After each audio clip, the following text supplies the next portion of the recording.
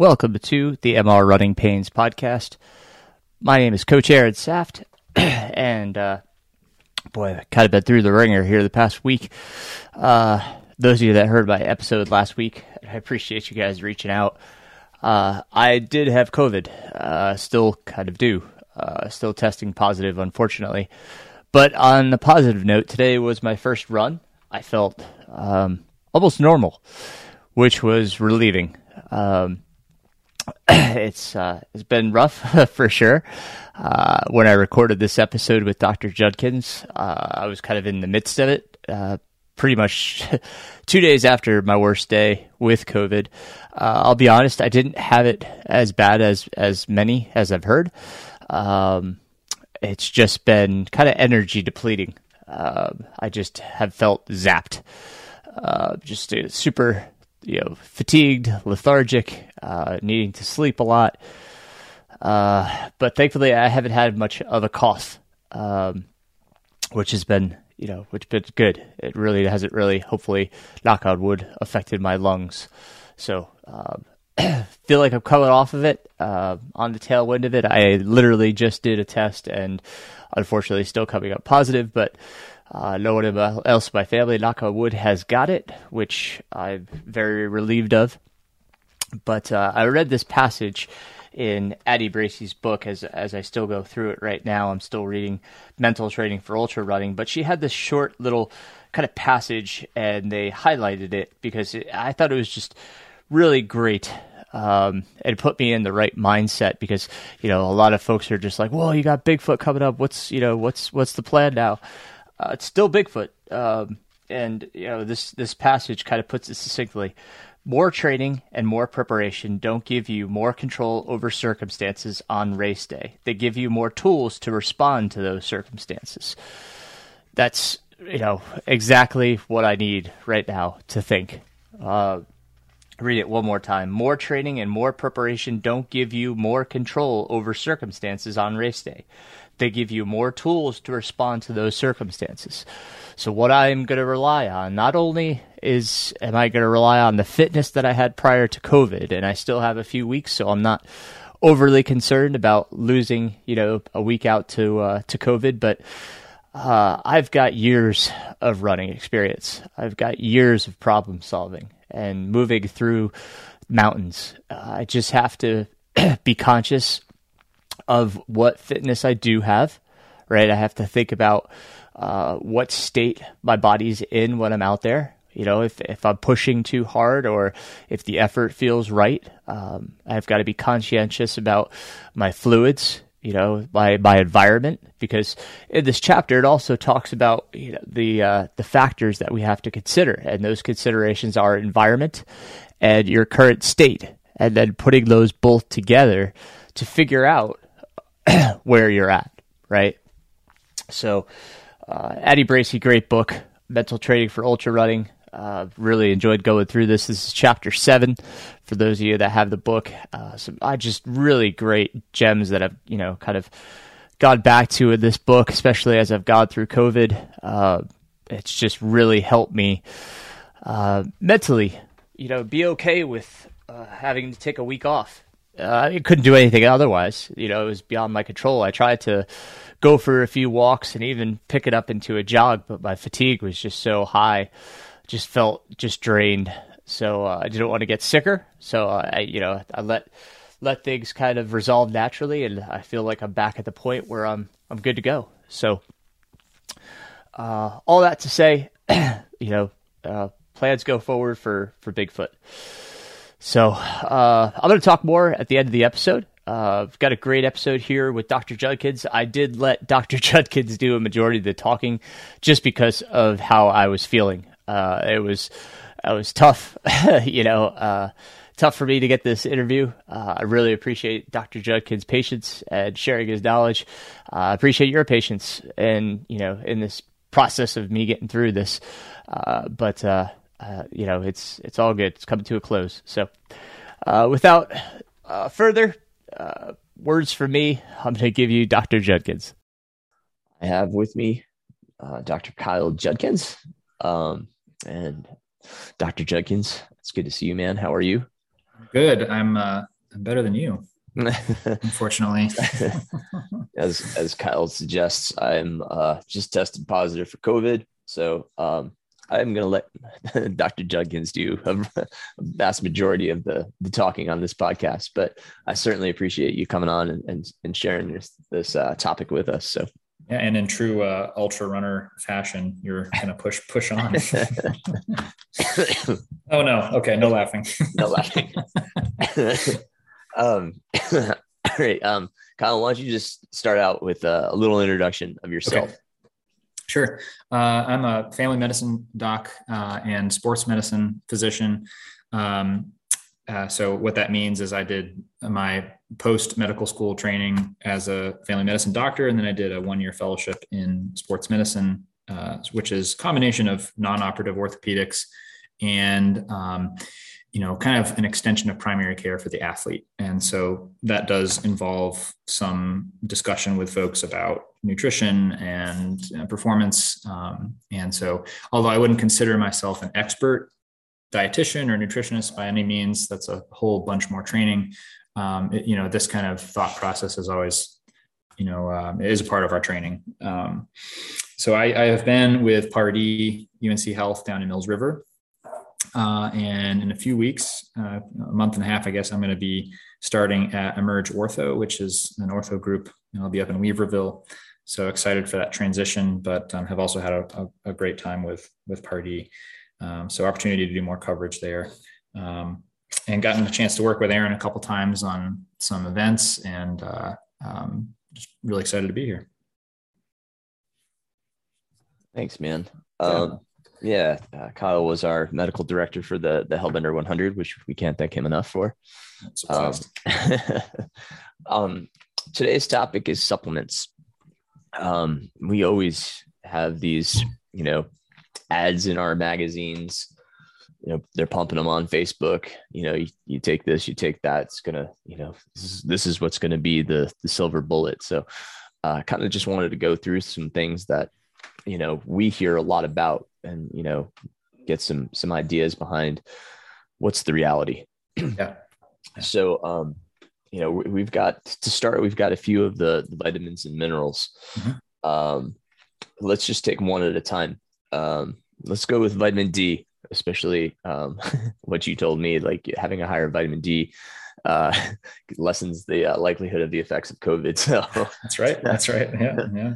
So talk about vitamin D, its importance, and Sure. Go right down the list. Yeah. So vitamin D is one of the most essential vitamins that we can talk about, mainly because a lot of us are actually deficient or close to deficient in the Northern Hemisphere.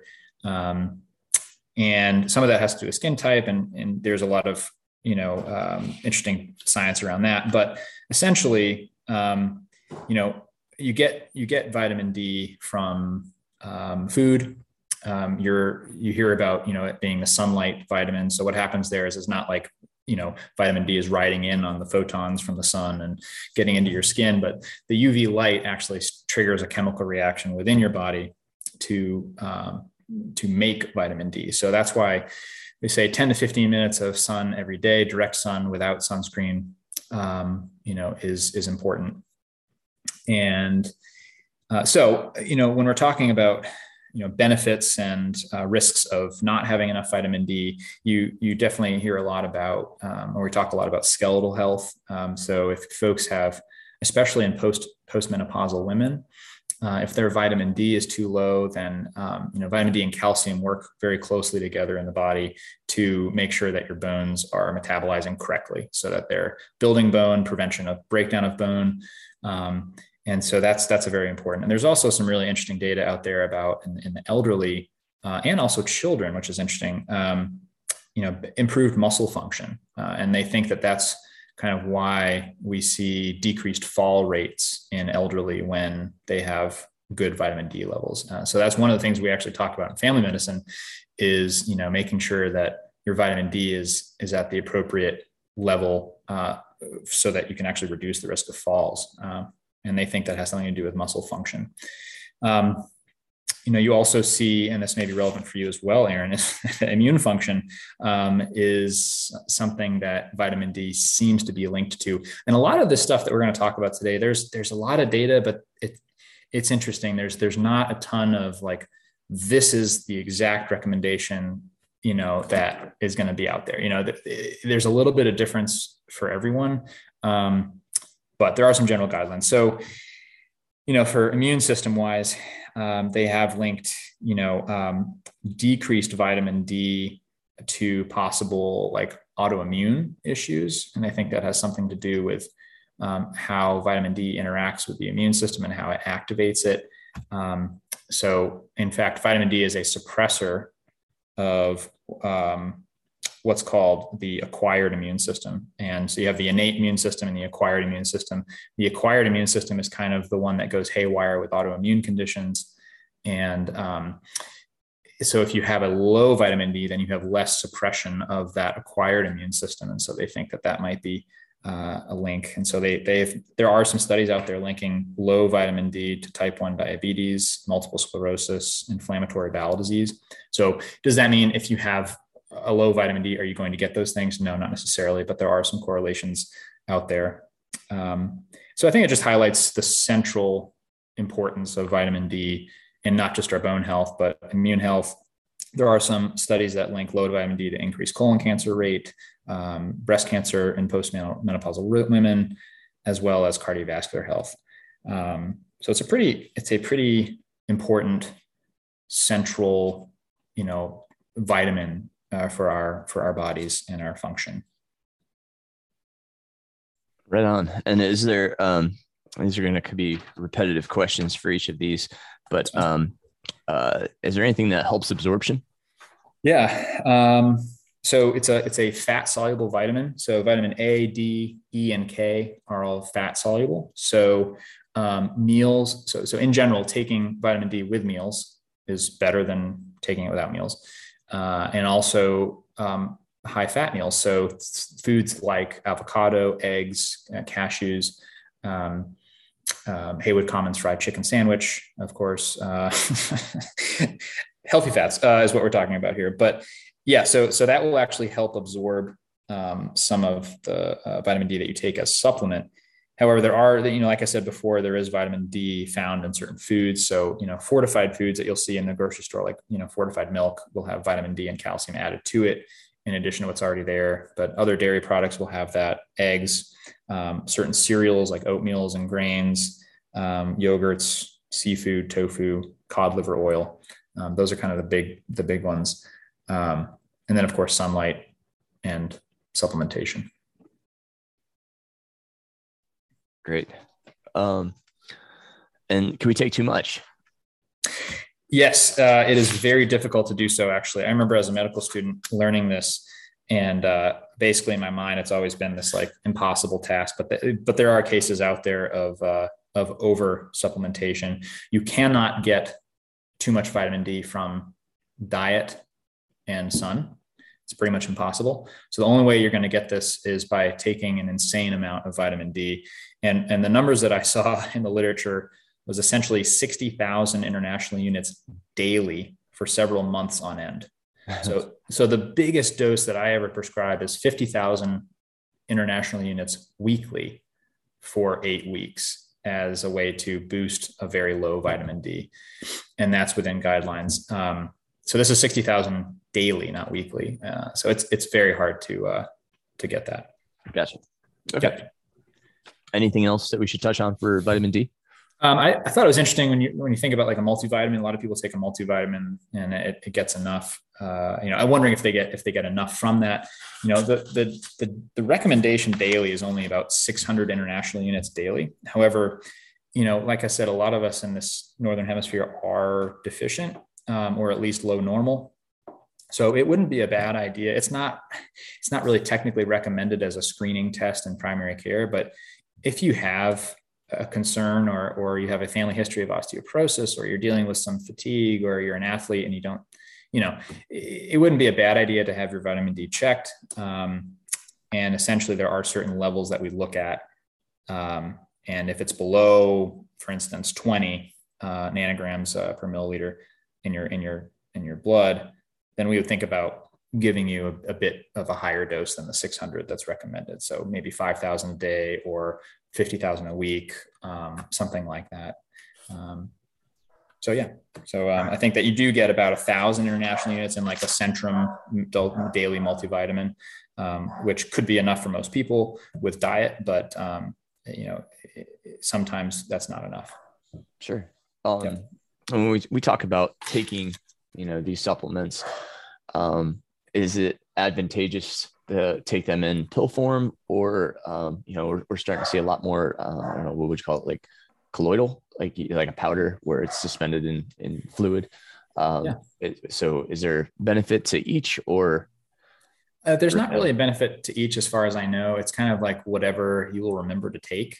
So like gummies are really successful because they're delicious, so people will more likely take a little tasty gummy than they would like a huge horse pill, every morning. Right. Or drops, takes a little bit more time. If you're running out the door and you want to get your vitamin D, are you going to spend the time to pour a glass of water, put some drops in, mix it up, and then drink it all? It just depends on your style.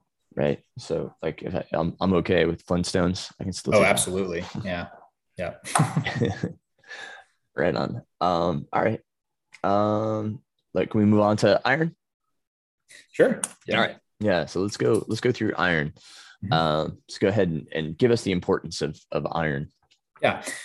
So iron is another, really central piece in our bodies. The main function of iron has to do with, it's a very important factor with hemoglobin, and how hemoglobin, which carries oxygen in our blood. So heme is the protein in our red blood cells that carries oxygen, and iron is crucial for the proper functioning of heme. So if you are low on iron, then your body essentially can become anemic. And there's the diagnosis for that is usually iron deficiency anemia. It's only one type of anemia. There are many types of anemia, and anemia technically is low blood volume, so not volume, but low hemoglobin. So there is a decreased capacity to carry oxygen.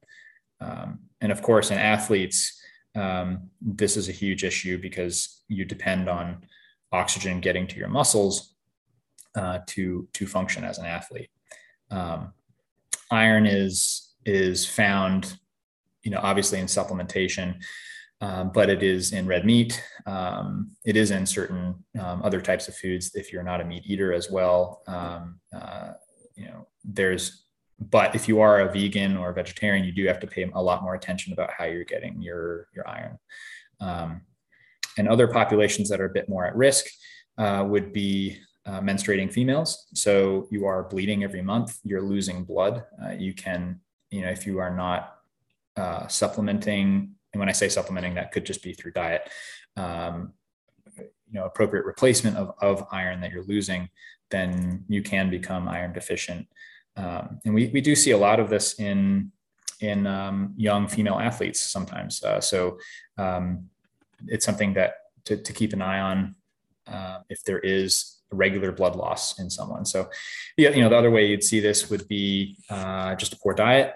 There are some like metabolic conditions that inhibit absorption of iron, and that can be in multiple places in the gut. And so sometimes it's not as simple as just, you're not eating enough iron. Sometimes the body doesn't absorb enough iron. And vitamin C is also quite important in absorption of iron. So, taking a little bit of vitamin C before you take an iron supplement, for instance, will help absorb the iron.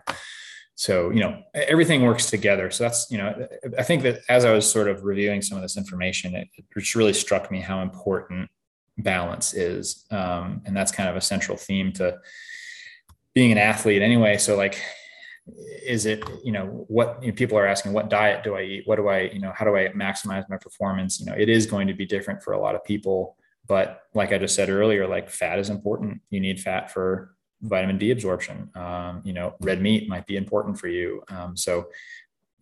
Anyway, getting off topic a little bit, but That's totally fine. So a few things that brought to mind while you were speaking about it. When I was anemic back in college, and as I was trying to boost my ferritin levels, that's correct, right? You're trying. Yeah. Ferritin is long-term storage form of iron. Yeah. Right. So you're trying to boost the ferritin levels. I was told that like dark drinks, like tea, Coke, coffee, does not help with absorption. Is that correct? Yes. So certain, I did not review that, but that is something that is in the back of my mind, as well as, it might be the caffeinated drinks. That would make sense because they're all caffeinated, right? Yeah. Right. But I would have to double check on that. Okay. All right. Okay.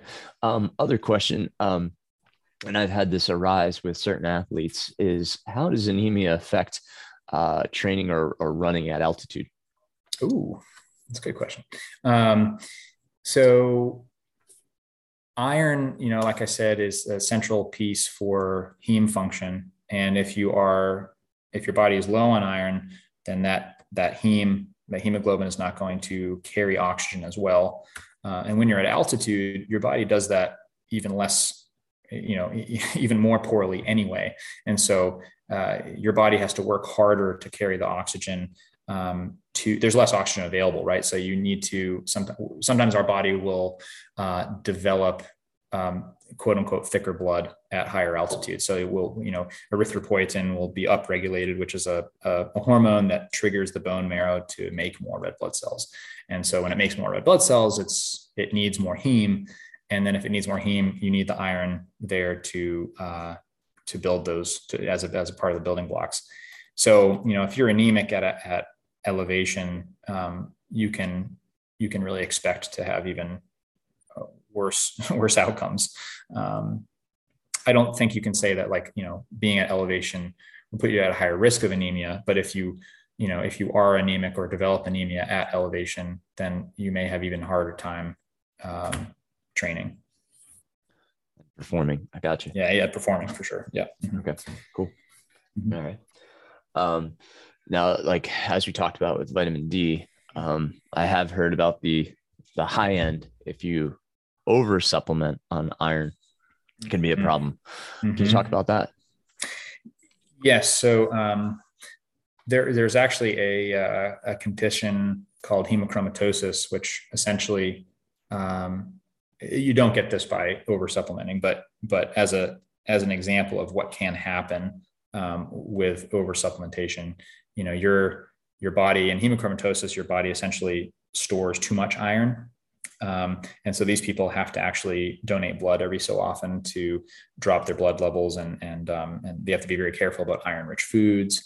And it can actually cause complications like diabetes through a complex metabolic pathway, and liver dysfunction. So their liver enzymes need to be checked regularly. So the same kind of thing can happen with sort of too much iron. I think it's pretty, unless you're getting like IV infusions of iron, your body is not going to allow you to take in an insane amount of iron. You're going to be so constipated. Your body kind of has a self-check on some of these things. And again, not a dietitian. They would probably give you more educated answer on this with studies. But if you are supplementing iron and you're doing it appropriately, you really don't have to worry about like over supplementing or through diet. Like you're not going to, unless you're eating like 1,000 steaks a day, you're not gonna over indulge in iron. Okay. And that, I guess that would lead me to my next question is, should people be supplementing iron? Is that something that they should do on their own, or would you recommend that they make sure with, medical, a blood test? Yeah. I think that certain populations are at higher risk. And so if you are a female athlete that's menstruating, then you are losing blood usually every 28 days. That can vary. Some women have heavier menstrual cycles than others. And so that is, that is a risk factor for developing anemia in combination with dietary intake. But sometimes even, men and women or non-binary folk who are athletes who are doing ultra running, for instance, you can have a different kind of anemia, basically a hemolysis. So you're getting breakdown of hemoglobin just from basically sheer trauma over miles and miles of running, and in combination with an iron deficiency anemia that could certainly worsen your clinical picture. But anyway, so the answer to your question is not everyone needs to be tested for iron. I think if the athlete is performing well and they are, they're not having any symptoms consistent with an anemia, such as fatigue or shortness of breath out of proportion to, where they think they should be, or decreased performance, then that something like that doesn't really need to be checked. I think that, when you get to like a D1 level or professional sports, they're probably checking these things, but it's debatable whether that's always necessary. Anything else we should touch on with iron? If you are thinking about just supplementing, I've heard, professional triathletes and professional runners talk about just, when they're at elevation, they take iron. I would really talk to a sports physician or a nutritionist before doing something like that, because it's not a benign vitamin. It actually can cause stomach upset, constipation, and sometimes people don't tolerate it very well. So if you're just taking it because you think you should, that might not be the right move. Thank you. Mm-hmm. Perfect. Okay. Let's talk about omegas. All right. Omegas, these kind of have come in and out of flux. Mm-hmm. I can remember in high school, back in the 90s, back in the 80s. Oh, sorry. Yeah. No. Reading Running Times and Runner's World and articles coming out about omegas and, their importance. And then they seem to kind of, fall to the background for a while. They're still there, but, and then, every once in a while, it's kind of like every trend, they push to the forefront again as something or someone does some research and finds something. But talk about omegas. Are they a necessary supplement? What are they? All that good stuff. So, omegas are essentially polyunsaturated fatty acids. So the PUFAs, PUFA. The ones that we're really talking about are omega-3 and 6, and the numbers just denotate the chemical structure. So where the double bond is in the chain of fatty acid. And so omega-3 is the one that we think about the most. It's the seafood related omega. So that's the fish oil. Omega-6s are a bit more with like flaxseed and walnuts. Hold on. That's not correct. Omega-3 and 6s are both fatty acids, but then you can further break them down into long chain and intermediate chain. So the long chain, if you see on the bottles at the store, that are, fish oil or whatnot, it'll say EPA and DHA. Those are the long chain fatty acids. Those are the seafood derived fatty acids. Okay. And then there's the intermediate chain, and ALA is the one that is the most commonly seen intermediate chain. And that is found more in plants, flaxseed, walnuts. So when I talk to a patient about like increasing their diet, increasing the omegas in their diet to perhaps reduce cardiovascular risk or reduce cholesterol or triglycerides, I'll talk about, fish and things like flaxseed, walnuts. And there's a whole list that I usually give them. So, what are they? They're these fatty acids. They're important for cell membrane. They're building blocks for the cell membrane. So they're completely necessary for our basic function. So in our retina, for instance, they're particularly important for like eye health, brain function. So there is a lot of research in like Alzheimer's and dementia, or even like mental sharpness. Does omega supplementation kind of help with that?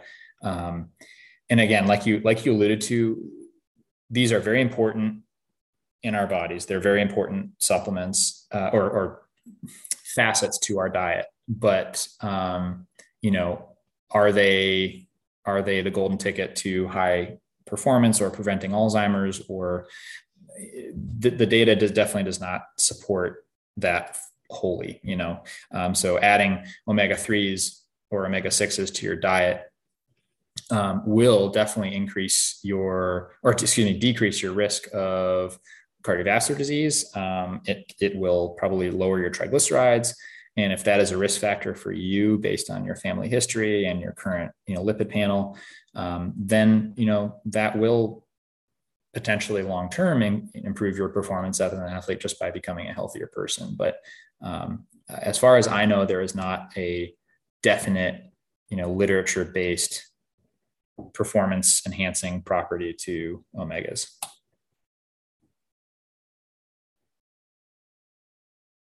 I think Aaron's left the building. Sorry. There he is. Yeah. Get the darn unmute button. Wake up, Aaron. Oh, yeah. Sorry. Unmute button wasn't working. So along that thread, a person that is on a low carb diet, a high fat diet, would this, be something that they might, be into? Since we're talking more lipids in the diet, right? Higher fats. Would you suggest that for somebody? Well, if they're doing a high fat diet, they're probably getting a fair amount of omegas already. Okay. They're probably eating fish, which has fat. Avocados will have some omegas. So a lot of the good food that we think of that has a high fat content will have a good amount of omegas. Your question about do we need to supplement?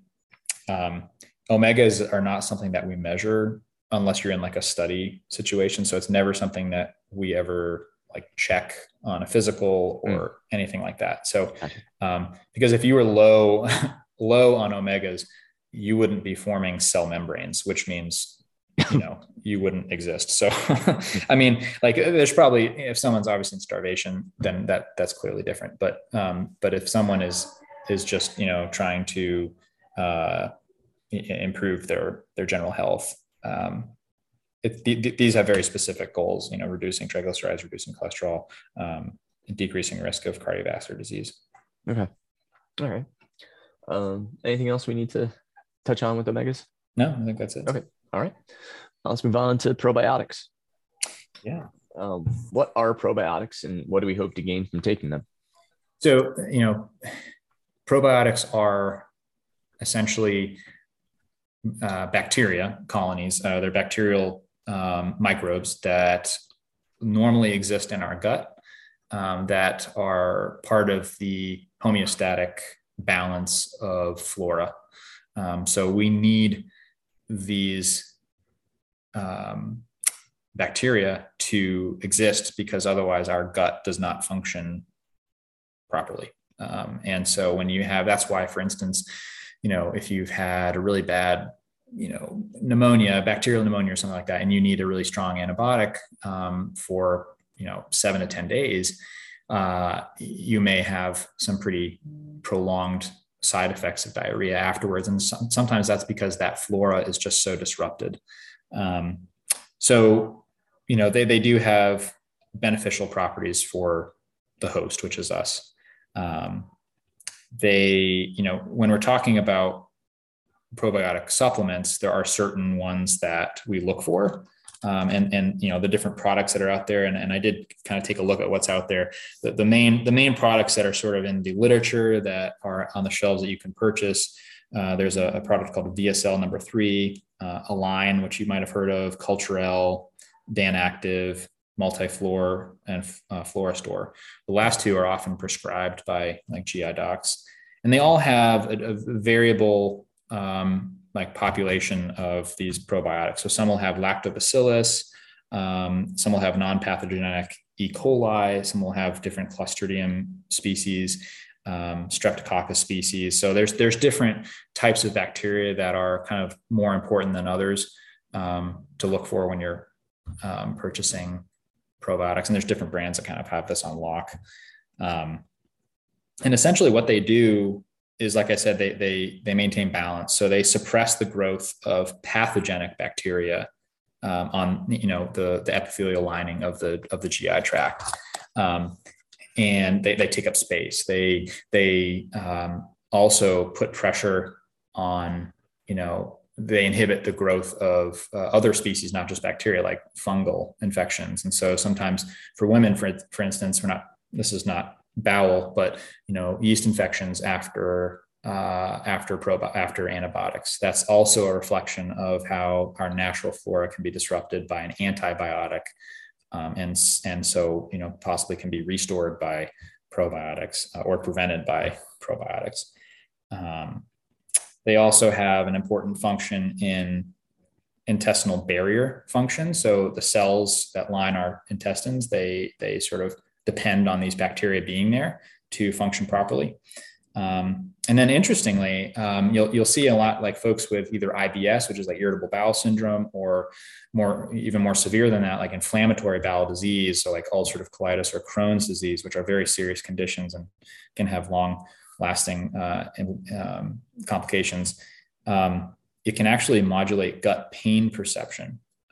So having a good balance of flora in your gut, and taking probiotics, if you have something like IBS or IBD, then that can actually reduce pain that's coming from your gut. So we're learning more and more about these as time goes on, but they are definitely very important, and they make us think in the primary care world, think twice about just prescribing antibiotics for a cold, for instance. Right on. Okay, great. Okay. So you kind of answered the question about who should take them and perhaps why. And your last piece, when you were just talking about prescribing antibiotics, perhaps for a cold or something, I was just reading, I think it was the Mayo Clinic, just things that you shouldn't do when you're sick, and they say don't take probiotics. Is that because you want the antibiotic effect? Or, would it? It's interesting. I think it depends. You saw that on like the Mayo Clinic online thing. Right. I think that might just be like general advice of like, if your immune system's down, there are some rare cases of having like a sepsis or like a major infection from probiotic supplementation. So if your immune system's really shot and you're really sick, maybe it's not a great idea to take probiotics, which it's bacteria, right, that you're taking in. But I think in general, like if you have a mild cold or even COVID, something like that, like you don't need to disrupt. Like if you take probiotics every day, you can continue taking them. I think that what they're saying is like, basically consult with your physician about whether that's appropriate to continue. Okay. Yeah. Okay. Cool. I think that like a lot of times when I prescribe an antibiotic, I'll say, take a probiotic, about 2 hours after you take the antibiotic, and continue to take that throughout the course of using the antibiotic. Very good. I guess we should probably also mention, since we've talked about pro and anti, but what is a prebiotic? Oh boy. I don't know. I would have to read more about that. I apologize. Okay. Yeah. No, that's okay. It's okay. Can't expect you to know everything. Yeah. Thank you. Anything else on probiotics? No, I don't think so. I think the thought about prebiotics is, I think it's essentially like a precursor to, it allows your body to like optimize what it has for the probiotic colonies, but I don't really know a lot about it. Yeah. Fair enough. Okay. Let's get into specifically for running and ultra running and talk about electrolyte tablets. Yeah. Big topic. Mm-hmm. So let's start out with just saying, what electrolytes are we looking to replace? What do we lose, through perspiration and urination and all that? So the big thing is sodium, and that's what a lot of the research, ends up pointing towards is losing sodium, and I think yes, you probably lose other ones like potassium, or potassium can be, the levels of potassium can change in your blood during like an endurance event, but the main one that we talk about replacing and helping to prevent cramping and all that is sodium. And that, certainly you've heard of like salty sweaters, like the people who just are like caked in salt when they're finishing a race, and other people don't have that. So there's definitely a difference amongst athletes of, how they sweat and how they lose salt. So some, this is a common theme throughout this topic, is like experimentation with different products and how you replenish your electrolytes. But yeah, sodium is the main one. Okay. Is it true that, if your diet includes high sodium content, that you're going to lose a lot more sodium? Like that's, potentially why we see that white chalky stuff on, other runners, is just because perhaps their diet is just high in it, so that they're preloaded already with so much sodium in their body.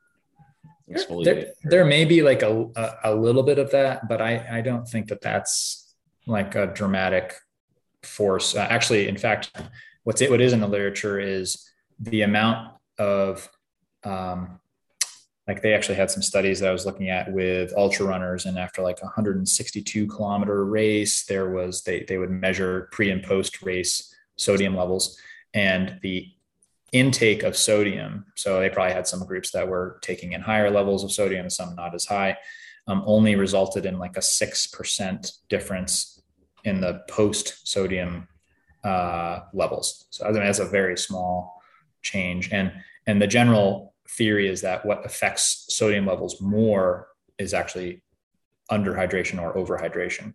And so that's why the hydration piece is so key to this topic. But I, like I said, so there may be a small percentage that is affected by how much salt you have in your diet, but whether you're going to lose a lot of salt, I don't think you can make a direct correlation to like, oh, I take in this many milligrams of salt per day, so I'm going to be salty when I sweat.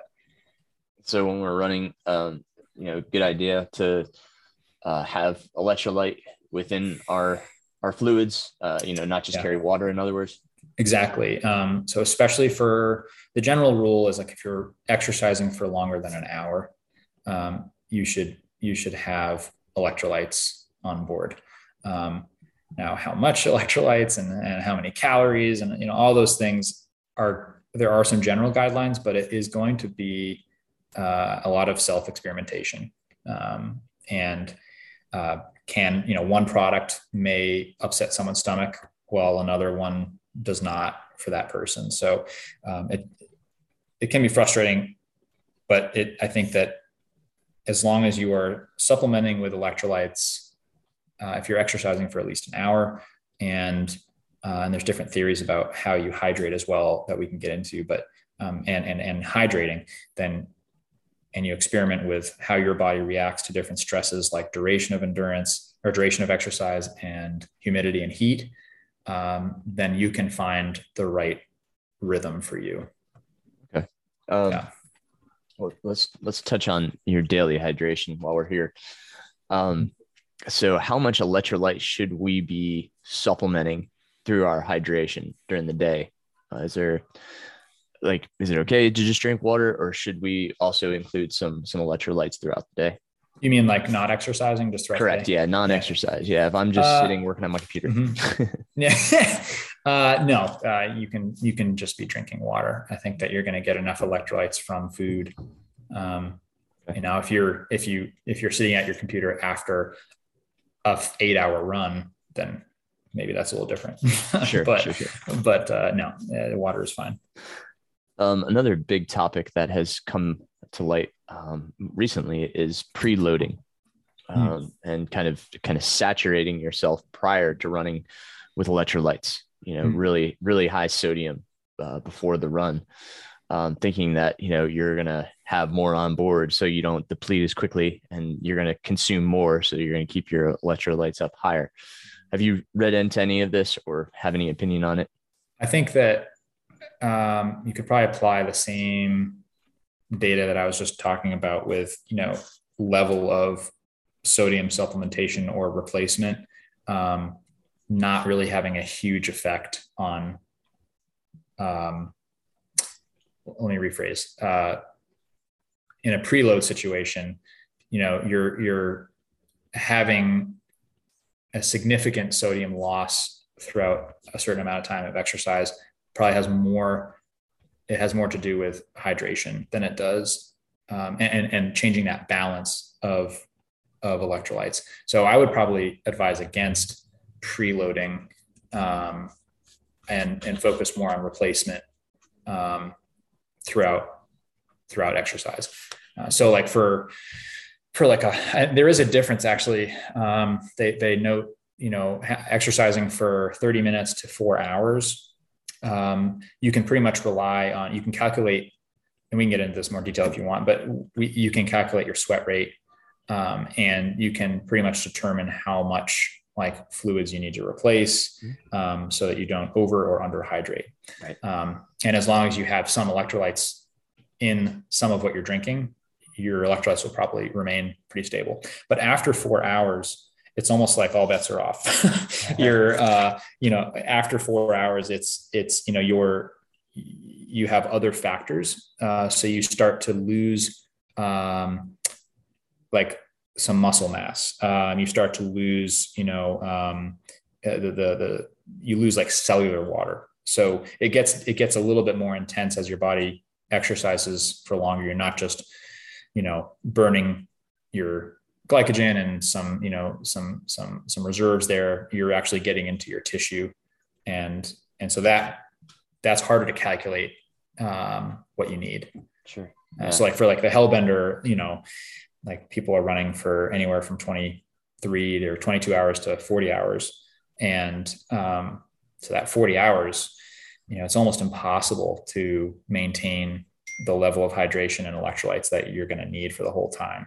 And so, that's why experimentation and really having an understanding of how your body feels after a certain amount of exercise is so important. Right on. Yeah. I encourage my athletes to do sweat tests at various temperatures. Exactly. Yeah. Do you want to just touch on that so folks understand what that Sure. is? Sweat test? Yeah. So determining a sweat rate is pretty easy. You have to think about all fluids in and out, right? So, before you do the test, essentially, and you can add in because you probably work with athletes more about this than I do, but from a procedural perspective, it's basically you void bowel and bladder. And then you weigh yourself. And you can weigh yourself, with no clothes on, with your running stuff on, whatever you want to do to keep things consistent. And you want to try to, when you're doing this, you want to try to simulate like a competition conditions, or like you said, experiment with heat or altitude or whatnot. So then you measure your weight after exercise, and essentially sweat rate is body mass change per hour. And knowing that water, so the number of liters of fluid, 1 liter equals 1 kilogram. So you can calculate the relationship between fluid loss and body weight change. So essentially sweat rate is like a liters per hour value. And that's equal to body weight change plus the amount of fluids you took in liters, which is essentially equal to kilograms, minus the urine volume that you excrete. So, and that's in liters as well. So you get this number that's in liters per hour, and that's your sweat rate. So that you can, what amount of fluid you need to compensate essentially. Cool. Yeah. How do you, is that kind of what you tell athletes? Yeah. We typically convert to ounces. Okay. Yeah. Just a different Easier system, but that way we know this many ounces we drank, so then you're just subtracting. Nice. Yeah. So, but that's same protocol. I'll try to put the protocol in the show notes. Yeah, that's cool. I'd be interested to see that. Sweat. I've never done it myself. For me. Yeah, but it's the same protocol. It's protocol. And then what do you tell athletes? So yeah, we can only replacing. replace. Yeah, we can only replace about 20 to 30 ounces in an hour. And so if they're beyond that, then they have to recognize this is your deficit post run that you need to get back in you. So for instance, like if let's say they did 42 ounces was their sweat test, they lost 42 ounces. Then we're looking at trying to replace 20 to 30, whatever they can do. So let's say they got 20. So we're still in deficit of 27. So that 27 needs to be made up post run. Yeah. That's how we do it. Cool. Yeah. Nice. We typically break it down in quarters too. So every 15 minutes you should be taking in, so if you can go towards the 30 side, we'll say like, let's try for 7 ounces every 15 minutes. And that kind of reduces the discomfort you might have from drinking a lot and a lot. Yeah, exactly. So nice. That's what we try for, but I'll try to put that in the show notes. And if you're going for like a 30-minute run, this is less important. This is definitely more important for like 60 minutes or beyond. Yeah. Especially beyond. Yep. Absolutely. So, electrolytes within the fluids, obviously that's easy. We also have a lot of tablets, that people can ingest, chew, etc. Do you think if you're already taking electrolytes in your fluids, I guess it would depend on the conditions too, how hard you're sweating and et cetera, but like, are these needed? Yeah.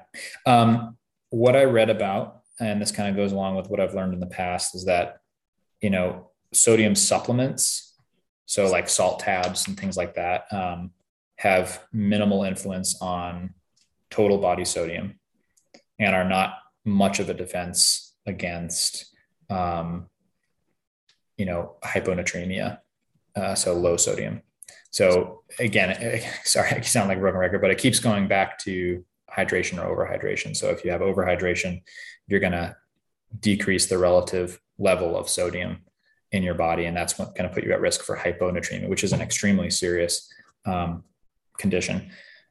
So I think that, but as a part of experimentation, if you're an ultra runner and you're running like a 50K and you do better and you cramp less and you feel stronger if you have 1 or 2 salt tabs at 30K, and then you do a little bit later too. That's part of your experimentation, and that's probably fine. It's not like it's going to have a huge adverse effect. And so I think that's where it comes down to some experimentation of how your body handles these stresses. And what's happening when our fingers start to swell? When we start getting the sausage fingers, what's going on there? So there's probably an intracellular, extracellular shift of fluids. And so you're getting, perhaps, let me think about this. So you're probably having a shift of fluid from inside the cells to extracellular. So you're getting an extracellular shift of fluid to compensate for a change in solute concentration. And that's where the swelling will come from. And that's a bad sign. I would say that's probably, that probably means that your electrolytes are a little bit off and your hydration needs to be optimized. It's not something normal. Higher electrolytes? Perhaps a little bit of higher electrolytes, or paying attention to, are you overhydrating instead of, so when I say overhydrating, I mean like just water. So are you drinking too much, just, pure water, as opposed to not enough, like electrolyte drink with the water. Yeah. That's fair. Okay. And then can we take too much electrolytes? Yeah, probably. I don't have a number for you. But I think what you'll probably run into more is like GI distress. Okay. If you just like pound electrolytes and no water, or it's mixed in water, but no pure water, then you're not gonna feel good, and you'll probably have some electrolyte disturbance, but very difficult to cause an electrolyte disturbance.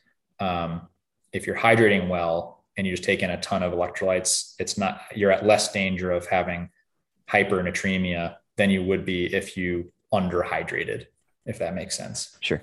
Yeah. Okay. All right. So I think that's like, that should make people feel more comfortable about using electrolytes. Like if you do like 1 scoop, or if you put like 3 scoops in instead of 2, like relax, it's okay. You're not gonna have like hypernatremia because you put 3 scoops instead of 2. Mm-hmm. But what could cause hypernatremia, so high sodium in your blood, is if you like do a 2-hour run and don't drink any water whatsoever. I was listening to a podcast the other day, and they were talking about how I could be confusing this, as my COVID brain is not very sharp right now. But when you add a sugar to an electrolyte, it helps with absorption. Is that correct? Yes. So you're challenging my like organic chemistry brain from like 2004. Yeah, so there are some transporters in cell membranes that act as co-transporters. So you need a glucose molecule to transport like a sodium molecule, and it's called a co-transporter. And so if you don't have enough glucose, then you can't transport another electrolyte with it. So a lot of the, like a lot of the drinks that are out there will have they'll have calories, they'll have sugar in it as well. And that's one of the reasons why. And it also helps with replacing, it's liquid calories as you're running or cycling or whatever. That serves dual purpose. But yeah, there is a chemical explanation for that. Okay. Yeah. Biochemical. Yeah. Is chromium, is that one of our electrolytes? Oh man, these are good questions, Aaron. Chromium is a heavy metal, so I don't believe this is one. Okay. I'm going to say I don't know. Okay. All right. I'm not sure. Because, GU, who's one of the major kind of, brands out there, they have a whole supplement line, and chromium is one of them. Interesting. Huh.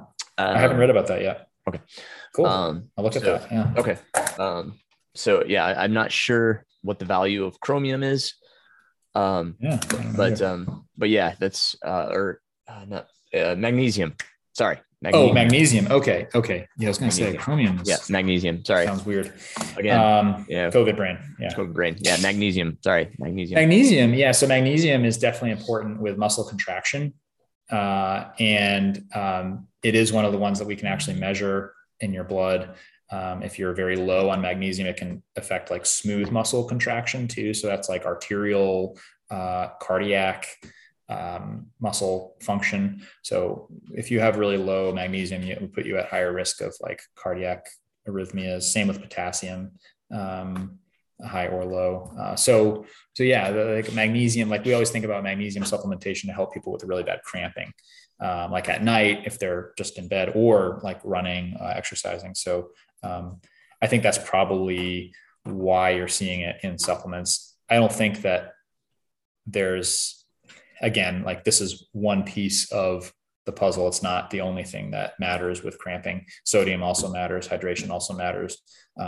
Sugar matters, but magnesium certainly is involved with that. So they're probably seeing it in those supplements as a way for, from a marketing perspective, like, less likely to cramp. Gotcha. So, yeah. Okay. That's fair. Fair. Okay. Anything else that we should talk about with electrolytes? I think just to reiterate, and this is a recommendation from the Wilderness Medical Society clinical practice guidelines, is that sodium and or salty snacks should be consumed along with appropriate fluid volume, and that salt intake should not be combined with over drinking, which can increase your risk of electrolyte hyponatremia, exertional hyponatremia despite sodium consumption. So it gets back to that balance, and that the biggest risk for you developing an electrolyte disturbance is under or over hydrating. I will also say one more thing that you should look at as an athlete. If you're an endurance athlete, you should definitely look at the different, and maybe you talk about this with your athletes, styles of hydrating. So there's different principles. Like there's the only drink when you're thirsty. There is a timed out, drink at certain intervals, no matter what you're feeling. Those are the two kind of main ones, but there's like 5 or so different ways of doing this. And some are not recommended by anyone, and but they exist. And some are sort of like, you got to kind of figure out what works for you. Right. So only drinking when you're thirsty definitely reduces your risk of overhydration, but it maybe increases your risk of underhydration and hypernatremia a little bit. However, the other one, sort of drinking at intervals, despite how you feel, might increase your risk of overhydration a little bit. So again, it comes back to that experimentation and, scaling up. Right. Yeah. Okay. All right. Let's move on to our last supplement. And this is one that I first became aware of, again, through the GU. And I should also note that I have no affiliation with GU. But if GU's listening to this, they want to throw some bombs your way. I do like having the independence, so I don't have to push one thing or another. So, but BCAAs, branch chain amino acids. Yeah. So what are branched chain amino acids? Yeah. Besides a really great tongue twister. So we have amino acids, which are building blocks for proteins. There's essential amino acids, which means we have to eat them to have them in our bodies. And then there's non-essential, which means our bodies kind of make them on their own. And these branched chain amino acids are specifically leucine, valine, and isoleucine. And essentially, they have been sort of blessed or knighted as these like super amino acids over the past like 35 years. And they've been marketed as, after a workout, take these and it'll help build your muscles. It'll help repair. It'll help build them stronger. We see this in not just endurance events, but in like, bodybuilding, more like weight-based events. So there's a huge industry behind this, and there is literally no good randomized controlled trial data that supports, no meta-analysis data that supports that theory. So essentially, your body does a pretty good job on its own of using the amino acids that are broken down from muscle when you're exercising and what they're getting from food to build back the muscle that it needs. And so taking in these branched chain amino acids orally, and there's even studies out there where people were getting IV supplementation of these branched chain amino acids. And there really is no difference in how the muscles rebuild, which is interesting. That's right. That's interesting. Yeah. It's so I think, instead of, could this be a part of a healthy recovery? Yeah. If it helps you, if you're using a BCAA supplement to help get some protein after a workout, then it's not gonna, it's not going to hurt you. But I think if you're expecting superpower gains from these supplements, you're going to be disappointed. And I think a lot of what we see in like the media is probably these people are not just taking branched chain amino acids. It's probably other supplements as well. And good old fashioned hard work. So yeah, that's the interesting part about all this, is when I was reading about it, there's this huge industry supporting it. And I think that you can probably find a lot of like company run studies that show what you want to see. And we see that with drugs. We see that with diabetes medications, anything. And it's like, oh, this study showed 20% weight loss with this injectable diabetes medication. It's like, well, okay, what's the head to head with the other? Oh, we don't have that data. So, are proteins essential for rebuilding muscle? Yes. Is it as important as we might think to get these branched chain amino acids? Maybe not. Gotcha. Okay. Yeah. That's fair. So sorry to disappoint. No, it sounds like, for the most part, as long as we're, doing our job, both before and during and after, with hydrating with the proper solutions. Yeah. And then eating a well-balanced diet, we really don't need to supplement, too much. Right. There's a million other supplements out there. I mean, one of the new ones is collagen, and we can probably do part 2 and talk about some other, stuff that's out on the market. But I sincerely appreciate all your time on going through all this with us and taking the time to look through the research and give us all the feedback. So thank you. Yeah. I learned a few things myself, so it was cool. I think overall, it's also about taking this with no pun intended, a grain of salt, because you're going to find that maybe what works for you as an athlete might not totally align with the literature, and that's okay. Like, you're like, you know what, I really feel better and I perform better when I take some branched chain amino acids and I take some salt tabs during long runs. Okay, that's fine. Whether it's placebo or whether it is actually doing something for your body, it doesn't matter. These things in moderation are not going to hurt you. And so it's always, take that with a grain of salt. And it's important to respect the literature, but also find what's right for you as an athlete. Oh man. Thank you, Dr. Judkins. I appreciate you, man. Yeah, no problem. I hope you feel better. I appreciate that. Go take some vitamin D. Well, just a lot that we unpack there. Again, thank you, Dr. Judkins, for pulling up all that research, doing all that background research on this topic, giving us so much information. It really was. It was great to talk about a lot of this stuff. And as we said, there's just so many supplements out on the market. But I think the gist of it is basically where there's no silver bullet that's going to help our running unless we have a deficiency that we need to accommodate. So, don't overspend your money on supplements and things that are promising the world to you, because there's nothing that's going to improve you like the activity itself. We got to get out there and we got to run. But if you are feeling, not normal for, over a week, especially if you're not feeling normal for 2 weeks, you're feeling low energy and fatigued, and you don't suspect it's overtraining.